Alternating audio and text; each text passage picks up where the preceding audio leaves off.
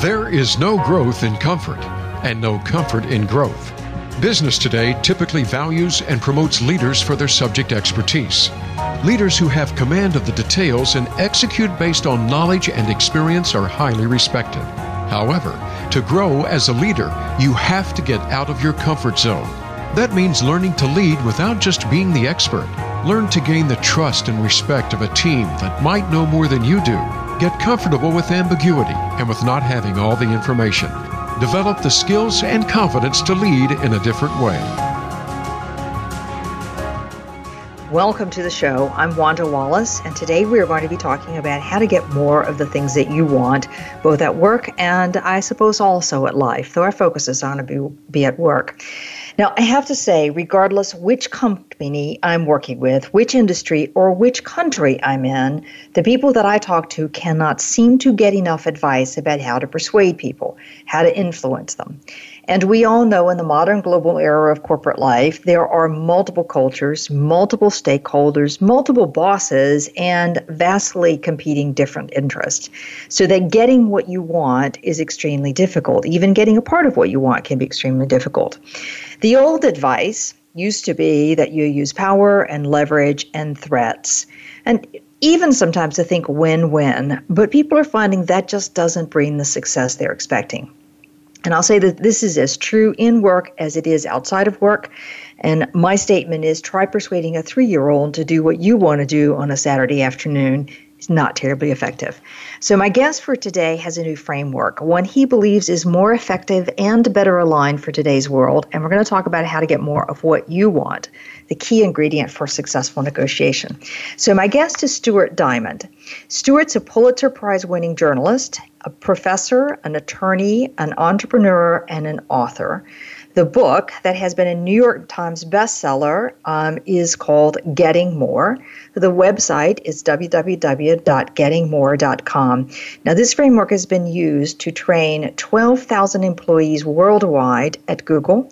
The book has sold more than 1.3 million copies and has been translated into 24 languages. The model has been adopted by U.S. Special Operations for training Special Forces, Green Berets, Navy SEALs, U.S. Marines, and others. And Stuart has taught managers and executives in 60 countries, from country presidents to school children to parents. He's also chaired a listed high-tech company, so he's seen this from the inside as well as from the outside observing individuals. So, Stuart, welcome to the show. Thank you. Glad to be here. It's a pleasure. Now, I have to start at the top. Before we launch on this, there's a whole bunch of books about how to negotiate. So why did you decide to write this book? Well, first, my students at Wharton Business School and elsewhere asked me to write it because this model that I have is, and it took me 25 years to do, to research among, sorry about that, thousands of people in many countries, is much different than what passes for negotiation today. What passes for negotiation today is power, leverage, logic, and threats. It's based on law and economics research from the 1970s, and if you look at the way the world is today, you see it's not real effective. My model is based on psychology research that began in the 1990s on emotional intelligence, cultural diversity, and perceptions. And our studies show that it creates 4 times as much value, twice as many agreements, with each one getting twice as much for 2 reasons. Number one, if you understand their perceptions, you've got a better starting point for persuasion. And number 2, if you value those perceptions, they're more likely to go along with you. So that the right answer to the statement, I hate you, I hate your country, I hate your company, I hate your religion, is tell me more. This is an information collection system on the human psyche, and the greater information you get makes better deals. Wow, hold on, Stuart. There's a lot of things in there I want to be sure I capture here. So I get that this is based on emotional intelligence and cultural differences and perceptions, but you said that this model creates 4 times the value and twice as much money. Did I hear that correctly? So 4 times as much value, which is twice as much for each deal and twice as many deals. Okay, twice as much for each deal and twice as many deals. Right. And that when people say, I hate you, and I hate your country, and I hate whatever else, your answer needs to be, Tell me more. That's exactly right. The problem with most deals today is the parties don't know enough about each other, and so they've got less to trade. Okay. So they don't know what to trade. That is whether it's a foreign leader, your 3-year-old kid, a business partner, a student, somebody you meet on the store, and the airline ticket agent. Okay. I find that the airline ticket agents that I make small talk with don't ever charge me change fees for my tickets. My students find that when they commiserate with them at the airport, they get upgraded to first class. So it's everything one does. We had a guy at Google who was unable to close a large deal for 2 years, and after just spending a couple of hours thinking about the other party, he went back and he closed a $500 million deal in 3 weeks. Wow. So what I did, most negotiation books and theory, they start in the laboratory and they try to apply it to the world. What I and the 30,000 people I've taught advised did is I went to the real world and I tried to figure out what worked and didn't work, and I backed up gradually to a set of principles based on what I observed in the real world, not vice versa. Okay. All right. Now, the advice on negotiation has always been think win-win. And I've always struggled with that for my own reasons, because not every party thinks win-win with you. So sometimes that's easier said than done. And not every deal is quite as easily win-win as the books would have you say. But you say that your model is more than think win-win. Can you explain that? Yeah, I don't like win-win. First of all, it's been used so much it feels somewhat manipulative. And second, if you think of winning, you think of losing. And third of all, it's irrelevant. I might want to lose today to get more tomorrow, if you want to put it in those terms, by forming a relationship. What I want to know is, what are my goals, and are my actions meeting my goals? That's number one. And number two, what I want to know is, what are our respective needs, and how do we trade things that are unequally valued, which we'll get to later in the program. Those are much more precise than win-win, which really we don't know what that means. Okay. All right. I love it. So let's start. There are 3 components we're going to talk about for this whole model of getting more of what you want. And the first one you say is really understanding what lies and what are the pictures other people have in their head. What do you mean? Here's a couple of examples. Your boss says you're doing a bad job. You don't argue. You say, tell me more. How am I doing a bad job?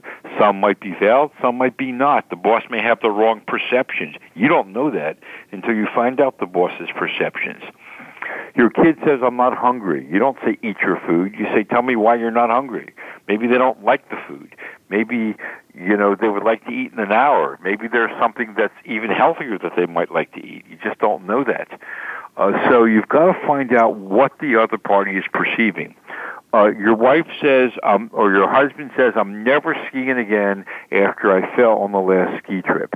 You should say, if I were you, I'd never ski again. Or, Dad, tell me why you love smoking. Unless you validate their perceptions, that conversation is not happening. So you've got to start with their perceptions and little by little bring them to where you want them to go, a step at a time. Now, this sounds like what I count as some of the best advice around conflict, that you start with understanding where other people are coming from. Well, yeah, conflict resolution is part of negotiation. I define negotiation as the basic process of human interaction. Every time 2 people interact, walking down the street, in the store, consciously or not, verbal or not, someone's trying to meet their goals for somebody else. And so that everything you do involves persuasion at some level. And the more you understand the processes to use, the better interventions you can make and the more effective you'll be. Okay, I love that. Everything you do involves negotiation in some way. All right, it's the process of human interaction. Mean that I get more and you get less. Here's an interesting question. If I give you a gift, who benefits more? Have you taken something from me? Maybe not. When you get a discount in the store, have you taken something from them? Maybe the salesperson will go home and tell their family, I finally met somebody today who wasn't a jerk, and they're more motivated. So this whole notion of I take more, you get less, is just stupid. It doesn't comport with human psychology. Right. Okay. So a starting principle to understand where people are coming from is not to start arguing with them, but to validate their perceptions and get them to say, tell me more. Exactly right. So you've got enough information to do the negotiation. Okay. All right. Now, so give me a real work example about how this tell me more happens in a corporate environment when I'm trying to get, let's say, a raise from my boss. Right. You say, I'd like a raise. The boss says, I'm not in a position to give you a raise. You say, well, when are you in a position to give a raise? And you say, when the company makes more money and when you do a better job. You say, what does that look like? Have you ever given a raise when the company was strapped for money? In what circumstances is that? And then you say, you can't take any money from last year's budget, which has been spent, but what about next year? Is there anything I can shoot for next year that will cause you to give me a raise if I do well? If I made the company $10 million, I would get a raise. So I want to know what the goals are, and I want to know what to shoot for. I tell my students and people I advise that companies are almost always willing to give you money from next year's budget than this year's. Okay. Fair enough. So I tell students, don't argue about the starting salary as much as you're going to talk about what happens if I do a good job for next year. Mm-hmm. Okay. So that's how I would use that in a work situation. Also, in terms of perceptions, one thing you didn't mention is the Wall Street Journal's website says this was the #1 book to read for one's career, and this is because I really looked at companies and tried to figure out what causes people to get ahead who may have no power. And I found, for example, in every company, there's always one person or a couple of people who've been there forever, who've been put out to pasture that nobody listens to, who have the whole company in their head. Go find that person and make a friend out of them. They know everything. Mm-hmm. It could be the janitor. It could be a former managing director. It could be somebody at the cafeteria. But the more information you get from people who know more than you do about the situation you're in, the better you're going to know where you can have the most chance of getting ahead. Yeah, and those people are sometimes buried in the least likely places, and getting to know them gives you lots and lots of information. Exactly. I once had a student who was hired by a company, and he was at a meeting where there was nobody in the meeting that wasn't at least 4 levels higher than he was. So he clearly had no power. But he had prepared. Nobody else had. He said to everybody, well, what's our goal here? What do you think the problem is with the goal? And within 4 questions that were lifted directly from getting more, he ran the meeting. Okay. So a series of well-placed questions to organize a process for people tends to get people to look to you as a leader. Okay. So can you give us a hint about some of those questions? You've said, what's the goal and what's the obstacles? What's the problem in meeting our goal? How do the parties perceive each other? Are there trust issues? What are the intangibles that people want? Respect, look good, save face, etc. What does a commitment look like to each other? Very important question. In many countries, we think contracts are commitments. In many Arab countries, handshakes are commitments, and contracts are not as commitments as much. And so how do they make commitments is also very important. What standards do they use? How have they decided what criteria will they use to make a decision? Is it an industry price? Is it accomplishing a certain amount? Well, when I teach at UPenn, at the law school, business school, medical school, engineering school, and I always say to the dean of one of the schools every year, am I worth less than I was worth last year? And he says, of course not. I said, then you'll at least give me a cost of living increase. And I get one every year, often more. That's a standard. It's their standards. Okay. All right. So you said, what's the goal? What's the problem in meeting our goals? How do people see each other? Are there trust issues? What are the intangibles that people want? Yeah. What does commitment look like? The model is 20 questions among the ones I just mentioned to help you organize every negotiation. The military, the SEALs and others use this to make connections with persuadable people on the other side. If they make a human connection with tribal leaders and they start asking these questions, the tribal leaders will tell them where the enemy is and where the bombs are buried in the road. Okay. Sounds pretty powerful to me. I don't know that we can go much further than that.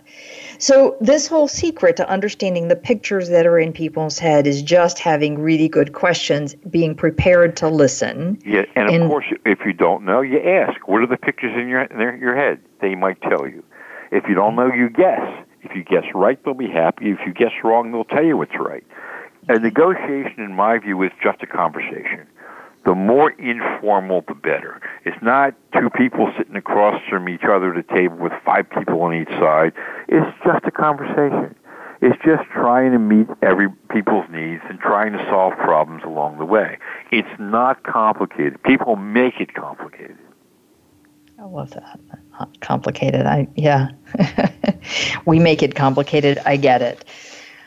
All right. So, Stuart, let me just go back and say that one of the things that strikes me in your statement here of understanding what the pictures are in people's heads is this notion of tell me more. When someone says I'm doing a bad job, rather than arguing, I want to validate their perceptions. Tell me more.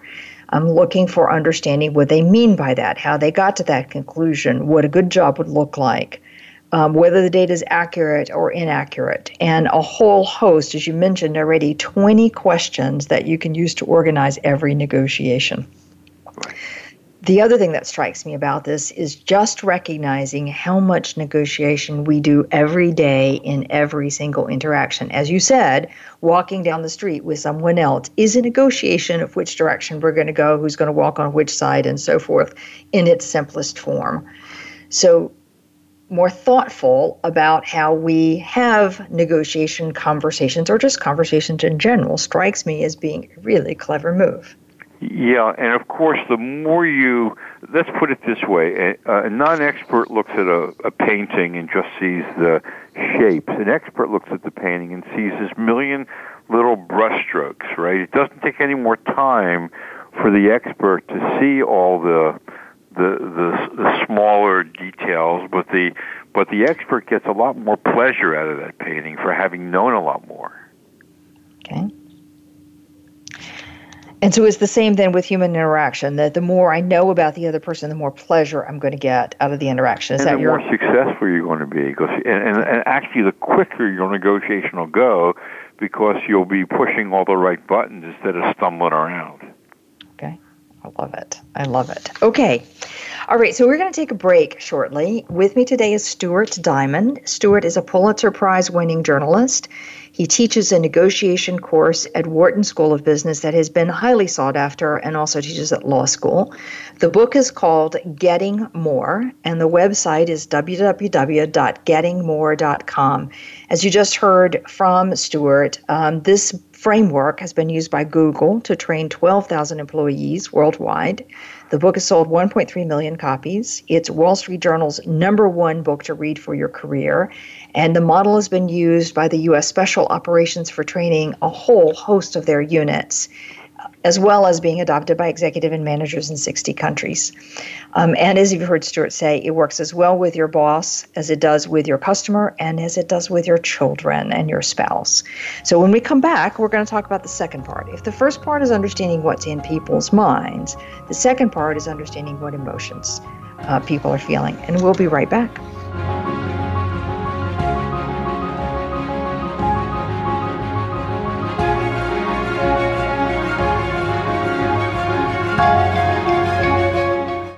Become our friend on Facebook. Post your thoughts about our shows and network on our timeline. Visit Facebook.com/Voice America. How is your work-life balance? In most businesses, no matter where you are positioned, there is always room for improvement. If you're an executive, learn insight about your business. Are you an employee? Learn how to better work with your team. Even if you're not in business, you can learn where your strengths and weaknesses can be played to their best potential. The Work-Life Balance with host Rick Morris can be heard live every Friday at 5 p.m. Eastern Time, 2 p.m. Pacific Time on the Voice America Business Channel. If you want more information on the articles, books, coaching, and seminars we author, go to our website at www.leadershipforuminc.com. You're sure to find some helpful links, videos, and more to help you create a winning strategy for your organization. Leadership Forum, Inc., helping organizations get it and keep it. What does a visual workplace mean to you? How does it contribute to operational excellence? And what steps do you take to put it powerfully in place? Listen to The Visual Workplace, work that makes sense, to find out. Each week, Dr. Gwendolyn Galsworth, visual workplace expert and award-winning author, shares tools and strategies to help you make the workplace speak at a glance without saying a word. Learn to work safer, faster, better, and at far less cost no matter what business you're in. Tune in to The Visual Workplace every Thursday at 10 a.m. Pacific, 1 p.m. Eastern on Voice America Business. From the boardroom to you, Voice America Business Network.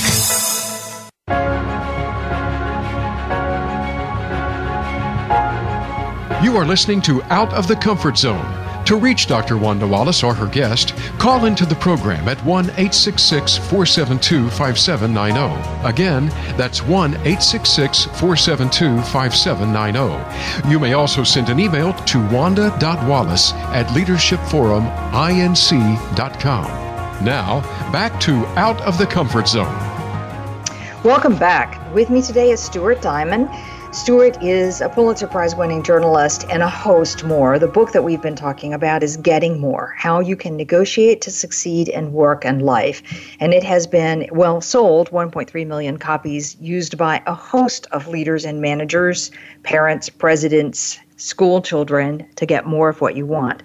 Now, as Stuart has said, in his view, negotiation is the basic process of human interaction. It's a conversation, and the more informal, the better. The whole issue around negotiation is meeting people's needs and solving problems. It's not complicated, but we make it complicated by adding things like power and threats and win-win language and get more, give less, etc.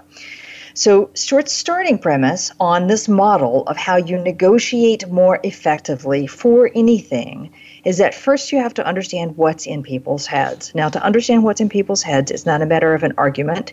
It's a matter of having a series of questions to ask to understand whatever it was they just said to you, what did they really mean by that?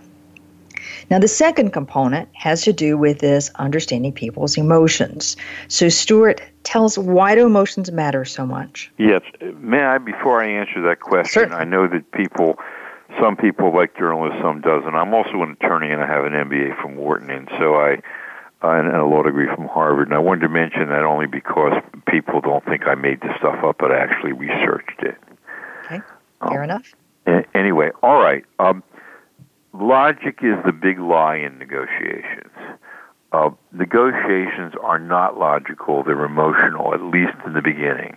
And let me mention some of the studies. The studies show that every negotiation in which there are issues of threats, face-saving, dashed expectations, or high stakes, people get emotional. Every negotiation worth doing is high stakes to the parties. World peace, $1 billion deal, my kid wants an ice cream cone, which means every negotiation in the world begins as an emotional negotiation. When people get emotional, they physiologically listen less, their judgment gets clouded, and their goals get distracted. And so the notion of starting with logic literally falls on deaf ears in almost every negotiation. And that's why the world doesn't often meet its goals, because people get distracted. So you've got to recognize that. When you say be logical, it's dumb advice. You first have to take care of people's emotions. You have to understand their emotions. You have to value their emotions, and you have to address their emotions, or else they won't even hear you. So you do that by giving them what's called an emotional payment, an apology, a concession, I understand. That gets people ready to be persuaded. I want to give you a simple example, if I may, Wanda. Okay. About 5 years ago, I had a Latino student in my class who was stopped by a white cop in the middle of Philadelphia for going through a stop sign. Big ticket, $400 ticket. The cop came over, started saying all these racist, illegal things, like, you Latinos, you don't belong here, you take our jobs, why don't you go back where you came from? And the student thought, I could sue him, I could report him, but then she thought, what's my goal? Which is not to pay a ticket the size of my monthly rent. So she didn't say, you're right, but she said, what you're saying is very important. People should not be here illegally and take our jobs. I'm here on a student visa. I respect this country's laws. Could you forgive me for this one mistake? And the cop said, sure. Now, people might not want to do that for themselves, but that's available to people if they decide to do it. You've got to reduce the emotional temperature of discussions and negotiations. If you don't, human discussions become unstable and unpredictable. And so that's a really key issue to be thinking about. Now, you can argue over, or talk about what's a big enough emotional payment. I once did something my wife didn't like, and I brought her a dozen roses, and she said, that's not a big enough emotional payment. So you can argue about that, I suppose. Okay. Now, what do you do about your own emotions? Well, yes. A good mantra is you want surgeons who are empathetic, but dispassionate, not emotional and empathetic. And the way to calm yourself down is take a break, get another negotiator, or two of my favorites that come from my research is lower your expectations about how people are going to treat you. That way, you'll never be disappointed, and you'll often be pleasantly surprised, but you'll be less emotional. Also, don't take it personally. People take things too personally in today's world. So they called you a jerk. Maybe it's not about you. Maybe they're having a bad day. Maybe they're having a bad life. If you commiserate with them, they'll pay you back 100 times over. I've given advice to the Chinese since the new administration has come up, including to senior officials, and I begin my advice each time by saying two words you need to do, and that is chill out. Take it slower. Step back. Calm down. Take the longer view. Okay. That's I love this notion that you start with recognizing that it is an emotional exchange and that people are not being logical, they're not thinking clearly, and they're not even hearing you, regardless what you're saying. Right. So that you give an emotional payment. And this notion that you could give a simple thing like an apology or an acknowledgement of some component of what the person has said. Exactly with the student, what you're saying is really important. I don't want illegal immigrants here, and I'm here on a visa. But all of that starts with not having an argument and acknowledging the emotion that is in the other person. Now, people say to me when I talk about this, particularly around conflict, they'll often say to me, that feels manipulative. Well, how do you get around that? Well, these tools are in fact morally neutral, but the question is, so you can use them for good or ill, but if you use them in a way that will benefit yourself and others, there's long-term benefits. If I manipulate you emotionally and you find out about it, you're eventually going to come back at me. There's not really a percentage in that. And I did want to mention, without naming names, is those politicians who make better human connections with people tend to get elected. If you make a human connection with somebody by valuing their emotions, you are 6 times more likely to get what you want. 90% versus 16%. So people are about 55% of why people reach deals. How they talk to each other, which is what we've been talking about, are another 37%. And the facts, experience, expertise, about 8%. So this whole thing about fake news and fake facts, what people are trying to say very inelegantly, that facts are less important these days than human connections and process. Okay. That's what's really going on in today's world. I think there's nothing more true than that. So the connection is about 60-some%. How we talk to each other is about 37%, and the facts are 8%. 8%, which is really interesting. Your lead-in talked about a world of expertise where you had to actually be ready to handle surprises. We're actually almost in a post-experience world in many cases. Experience invokes a level of your brain, the bottom level of your cerebral cortex, called crystallized knowledge. And while that's okay, the world is changing so quickly that crystallized knowledge is less and less important. In many engineering disciplines, by the time somebody is a senior in college, 30% of what they learned as a freshman is obsolete. That's how fast the world is changing. The upper level is called flexible knowledge, the upper level of knowledge on the brain. And that enables you to take all this information coming at you from around the world, often disjointed, on deadline, surprising, risky, recognize it, organize it, and use it for problem solving. And from where we sit now, A, is the key success factor for this century, and B, it's why people in their 20s with less experience than their seniors can make $1 billion more than ever before, because they have flexible knowledge. So in fact, one's ability to take all this information in, organize it, use it for problem solving, and be ready for surprises is essential for success in today's world. I love that one. I've been having a number of arguments with several of my clients about the current millennial generation and about their impatience with learning facts, details, and to which I say to them, maybe they're about to inherit, or they are inheriting, a world where facts and details are not power. Facts and details are free goods. Anybody can have them. Important. It's important to know, which tooth to drill if you're a dentist. But here's the thing. If I make better connections with people and I have better process skills, I will take your clients away from you and will hire you as an expert, as a fact person. It's just less and less important. It's much more important to understand people's emotions and sensibilities and how to talk to them. Are you using standards? Are you talking about goals?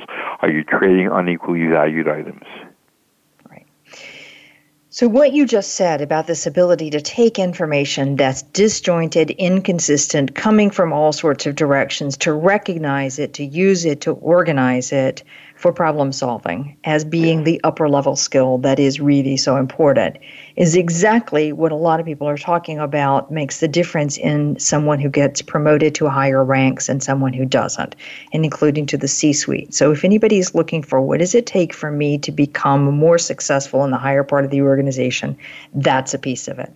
And the reason for that, Wanda, is because if you have people and process knowledge, you can handle any set of facts because you've got a way to address it with other people. If you just become an expert in one narrow fact pattern or one field of expertise, you're of much less value. Okay. Excellent. And you're doing the high-level stuff that is so difficult to get people to do in the first place.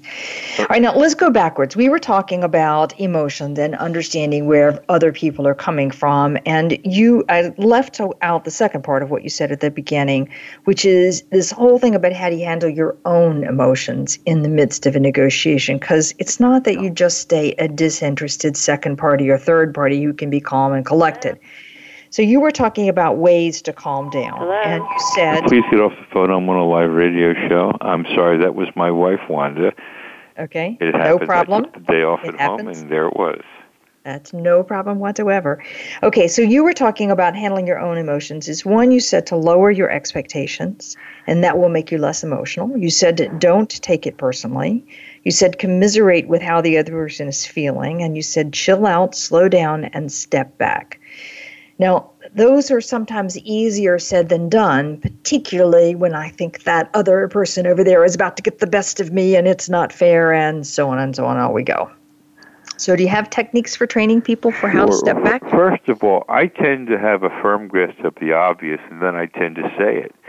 I can always say no. They don't have to get the best of me, or I can say, I'm not feeling that I'm doing so well in this conversation. What do you think? I tend to say what's going on. Watch kids negotiate. I'm happy. I'm sad. I'm tired. I'm hungry. We solved the 2008 writers' strike in Hollywood by getting the writers to ask the studio heads, are you guys happy? We're not happy. Making any money? We're not making any money. If you had to do it over again, how would you do it? It took 20 minutes to restart the negotiations and a few days to solve a 1-year labor dispute. So I want to say what's going on. Great. That certainly goes in the face of a lot of negotiation practice. I'm sorry? I said there's a lot of negotiation advice that would say don't give that much away that quickly. I also want to mention something that's related to this that's very important to people, and that is to be incremental. In a risky world, people don't like big steps, and I want to use another example from kids. Kids say, can I have a cookie? Well, can I have a half a cookie? Well, can I have a quarter of a cookie? Well, can I have a little crumb of a cookie? And the reason kids do that is that they know that the distance between a crumb of a cookie and a whole cookie is less than the distance between no cookie and a crumb of a cookie. We didn't need a 1,000-page healthcare bill in this country. We needed 10 pages and then 10 more. They don't need a big peace treaty in the Middle East. They need one factory operated by Arabs and Jews and then one more. The technology sector has figured out you spend most of your time getting the model straight and then you replicate the heck out of it. The social system has not figured that out yet. So big moves don't work in a risky world. Great. Or even at home. Okay. I can see what happens. Try a little more. I'm going to try it. You wait and see. We'll see how I do this evening here. All right, so let's go back to this whole notion of emotions. So my own emotions, I need to keep under check. Try to realize that it's not always about me, that it really may be about somebody else. Step back, take it slow, be incremental. And then are there any tricks for figuring out what the other person is actually feeling? Because sometimes when people say one thing, what they're feeling is something else.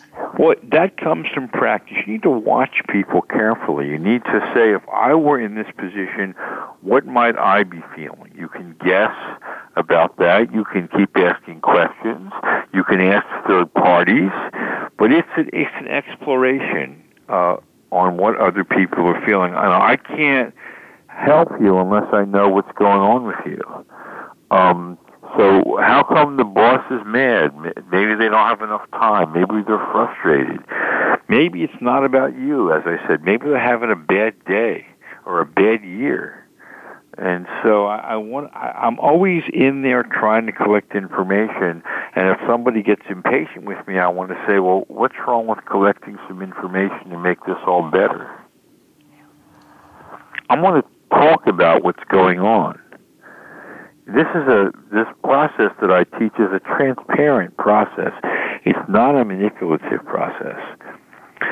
J.P. Morgan brought 6 of his Chinese clients, to New York to be trained in this process with them, figuring if they all spoke the same process and people language to get along better. That doesn't mean they're going to tell us who was in their bank account. But it does mean they're going to ask questions and give emotional payments in the same way so as to have a better discussion. Okay. And is it working for them? Yeah. And it works all around. I do workshops where companies bring their clients with them. And what happens is after the workshop, around the table are sitting fewer jerks. People sort of pay more attention to each other, and they find better solutions more quickly. Okay. This is based, as I said, on human psychology, and we've tested it out for 25 years in 60 countries. Okay. I don't doubt it. So we've talked about this process as 1, give an emotional payment. 2, kind of managing your own emotions, trying to keep the temperature down a bit. And 3, asking a lot of questions, trying to gather information on what's really going on for the other party. Are there times? Be exquisitely sensitive to their emotions and try to keep myself calm. If you're not calm, you're good to nobody, including yourself. And you might say, well, look at Romeo and Juliet in the throes of passion. Isn't passion good? I say passion is great, but not much information is being processed there. I guess that's not much of a negotiation at that moment either, too. Maybe some other kind. We'll leave it at that one before I get in trouble here. Okay. All right. Are there times when I ever want to be a little judicious in what I say or how much I ask people what's going on? Or is it always better to just ask? No, all the time is the answer. I have 3 questions, major questions. What are my goals? Who are they? And then given the first 2, what will it take to persuade them? So it's always about them. There is no one-size-fits-all. This is very situational. I will be more judicious in my language than others depending upon how sensitive you are to direct talk. So it starts with you. I need to understand who it is I'm dealing with as best as I can, and then I'll fashion my communication in a way that makes you comfortable talking to me.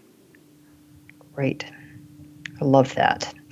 So more judicious in the language, depending upon the sensitivity of the other. So I'm adjusting my speech, my communication patterns, my style to make the other person more comfortable. Right. And if you say, well, aren't you manipulating people? Well, I talk to my kids differently than I talk to my business partner. That's not manipulative. I'm just being sensitive to the fact that I'm with 2 kinds of different people in 2 kinds of different situations. For the record, I think it's impossible to lead effectively if you're not constantly adapting your style to the other party that you're dealing with. Not the core message, but the style. Because if you make other people feel more comfortable, you're better off. I suggest to people, Wanda, not to mimic anybody else and to be themselves, not to be an actor or something, but just to be more sensitive to the people and the situation. Right. I got it. Okay, brilliant. We're going to take a break again. With me today is Stuart Diamond. The book that we have been talking about is Getting More, How You Can Negotiate to Succeed in Work and Life. And the website is www.gettingmore.com. Now, Stuart has a long list of accolades, including being a journalist and a professor and an attorney and an entrepreneur, in addition to being an author. So the work behind this model has been incredibly well researched in multiple places, and it comes more from practice and then into the research area rather than the other way around. The notion is it's grounded in human psychology and human behavior, and that it is about better conversations. So the better connection I make with people, I'm 6 times more likely to get what I want. And that facts only account for about 8% of success. So the notion behind, in the beginning, we were talking about paying attention to the pictures that are in people's heads, and here we've been talking about understanding the emotions that are present. When there are high-stakes negotiations, emotion is there. That means people listen less, their judgment is clouded, the logic is gone, and they are distracted. So we want to begin to look at the emotions, and that involves you having a very careful, very sensitive way of getting people to talk to you about what's going on for them and staying calm yourself. Now, one of the next piece of this puzzle has to do with how you figure out what to trade. So we're going to take a break, and when we come back, that's what we'll talk about.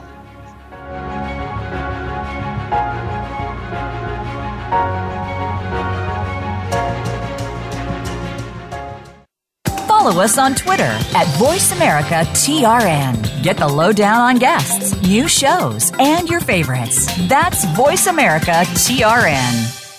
If you want more information on the articles, books, coaching, and seminars we offer, go to our website at www.leadershipforuminc.com. You're sure to find some helpful links, videos, and more to help you create a winning strategy for your organization.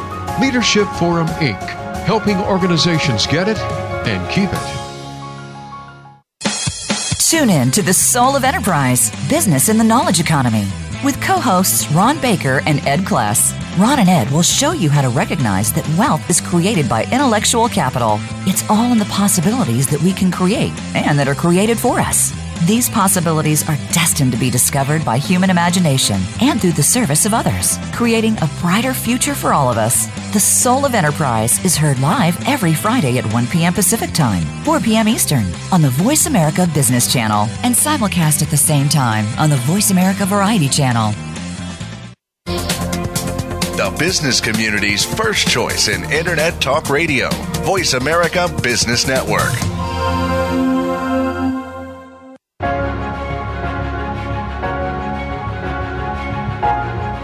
You are listening to Out of the Comfort Zone. To reach Dr. Wanda Wallace or her guest, call into the program at 1-866-472-5790. Again, that's 1-866-472-5790. You may also send an email to wanda.wallace@leadershipforuminc.com. Now, back to Out of the Comfort Zone.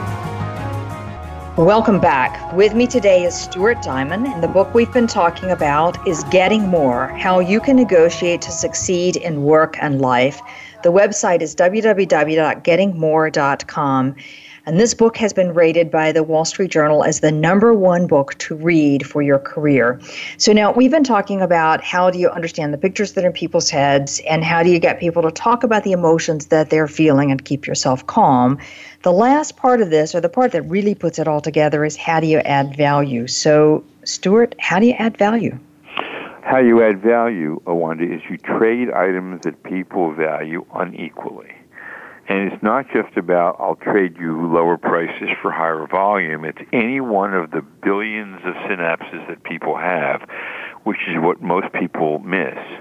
And let me give you a good example. The CEO of a major company in Philadelphia once told me the most important thing he ever did for his major client in a 20-year business relationship was to pick up the client's CEO's mother-in-law at the Philadelphia airport one Saturday night. Has nothing to do with any deal, but it affects every deal. This is also called the value of intangibles. And the reason that most deals fail is the parties don't know enough about each other. They don't have enough in the deal. Intangibles fill the space between hard and fast legal positions, economic positions, and other positions. And so I want to be asking other people, I want to be guessing what things they value, respect, or there may be all kinds of things. A guy from Google that I taught wanted to get a multi-million-dollar deal. Couldn't get the deal. In talking to the guy, he found that the client's teenage daughter was having computer problems. The Googler invested half a day, went over to the guy's house, tutored the daughter, fixed the computer, and got the deal. For the Googler, what's half a day for a multi-million-dollar deal? But and for the client, I can give this deal to any technology company. My daughter's learning, very important. And so those are things to trade. And I just want to finish this little explanation of it by saying this works tremendously well with children. Children are easy to persuade if you know the deal. A Navy SEAL in one of my courses told me after a course that he went home and his 3-year-old daughter was sitting as usual, fully clothed, arms folded, legs crossed on the rug in the bedroom saying, I'm not getting a bath. So he said to her, I'll tell you what, you get in the bath and I'll take your favorite songs and put them on my iPhone and serenade you in there in the bath. He said within 1 minute she was in the bath. He said, I used something similar on her and her brother to brush her teeth and go to bed. And he said, within minutes, my entire relationship with my children had changed. Wow. That has profound implications. I just want to pause and appreciate that how much it would change if we stopped arguing and fighting at work and at home. I want to mention one other about kids, because parents say, what about my teenagers? A colleague of mine went to give some comments about this model to 11th and 12th graders on Long Island, and he said to them, list all the things that your parents would love you to do but you don't do. And they listed, taking out the garbage, emptying the dishwasher, etc. And when they got a whole page of them, he said to them, this is your currency. This is what you trade. For the car, for the video game, for a night out. These are the things you trade. Okay. So it's just really as simple as paying attention to what it is the people I'm trying to persuade, to influence, value, and how can I give them some of that value? Items of unequal value, always. Okay. Now, sometimes it can't be as simple as I'm going to go to the client's house and help the daughter with her computer problems in a half day. Sometimes these have got to be fairly complicated, or do they always turn out so simple? The more information I know, the easier it is to do the deal. So it doesn't have to be complicated. It could be as simple as you begin to make a relationship connection with somebody if you find out that they're looking for a good restaurant. There are trades that are obviously unethical or illegal, but I can certainly tell somebody about a restaurant or a vacation spot, or give them something to make their life just a little bit better. Okay. Hello, having a bad day, which you say to somebody at the rental car counter, is an emotional payment which also gives them a little piece of value that you might get a free upgrade. Okay. All right, now, suppose I'm just starting out with someone that I don't know terribly well. How do I go about finding out what's of value to them? My major opening in a negotiation is what's going on. Okay. It's just a conversation. There's no formula here. I might ask if they're in Alaska or New Jersey if there are bears in the garbage. I might, talking about the weather is a simplistic way of doing this, but the more focused it is on the people involved, the better it is. But it's just a conversation. I just tend to want to find things out about people and tell them things. And again, I'm not going to give things away that might leave me in a vulnerable position. Let me actually talk about this for a minute and how you release information. Hold information close to the vest is bad advice, since the more information you release, the more value you can add. The right advice is release as much information as you can as long as it doesn't jeopardize your goals. Which means I'm not going to tell you I can afford $10,000 at the beginning of the negotiation, but at the end of the negotiation, if you're at $15,000 and at $10,000 you're still the best deal, then I'll tell you.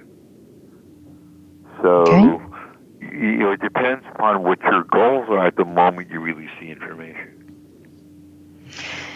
That's such a profoundly different way to think about negotiation. I just want to repeat what you said, that withholding information is a bad advice, that you release as much information as you can so long as you are not compromising your goal.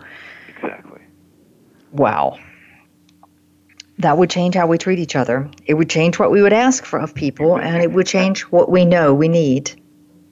And I want to give people choices. I want to give them options, because a lot of people don't have any power, and I give them options. I'd like to just mention one more involving a child, my own child. When my child was 3, he wouldn't eat vegetables. And we said to him, I'll tell you what, Alexander, Mommy and Daddy agree to cook every vegetable in the world. You can taste them and you can spit it out if you don't like it. We made like a spit out motion with our tongue, and he thought that was funny. And he was game. Number 26 was edamame beans, and he must have eaten 90,000 of them in the next 6 years. So giving people a choice who feel the lack of power, a choice within certain parameters, is another good idea, because it makes people feel more comfortable, more in control, and less emotional. I love that. Spit them out if you don't like it, and then you hit it. Number 27. Okay, great. Fabulous. 26. 26. Okay, so, and this the notion of giving people who feel that they don't have power some choices in their life. Yes. Okay. All right. Stuart, this strikes me as an incredibly powerful model, and I want to just try to see if I can highlight once again some of the components. Yeah. So the first principle here is we want to give up this notion of power and threats and withholding information so I have more power over you, and holding my cards close to the vest and not revealing my emotions and all that sort of thing. And instead, what I want to do is to start a conversation in the best conceivable way so that I understand what is going on for other people. what is going on for people in their heads and what is going on for people in their emotions. And so, as you said, you'd like to start with what's going on and get people talking. The better the human connection, the better that conversation is going to go. And then I also want to reinforce what you said in the second segment, that this notion that a negotiation is not a logical process, at least not at the start. That when emotions are present, which is any case where it's worth spending time on, people are not thinking clearly, they're not listening to what you're saying, their emotions are running wild, and their judgment is clouded. So I want to tune in to what they're saying. And then the final piece is, in doing all of that, I'm going to discover what it is that they truly value. And the more I can give them things that they value, that are of unequal value, the better it's going to work in the end. Yeah, often intangibles, non-monetary, like respect, like time, and so forth. Like a choice. Okay, fabulous. Well, Stuart, we are out of time, so thank you for being a guest today. Thank you, Wanda. The book, again, is Getting More, How You Can Negotiate to Succeed in Work and Life. And as Stuart has said, this works as well at home as it does at work. The website, if you would like to check out more, is www.gettingmore.com. Stuart, it's been a pleasure. What a great insight.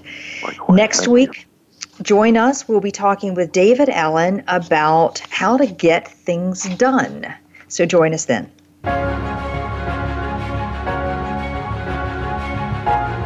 Thank you for joining us for Out of the Comfort Zone. Tune in again for another edition with Dr. Wanda Wallace next Friday at 11 a.m. Pacific Time and 2 p.m. Eastern Time on the Voice America Business Channel. Reach outside your comfort zone this week.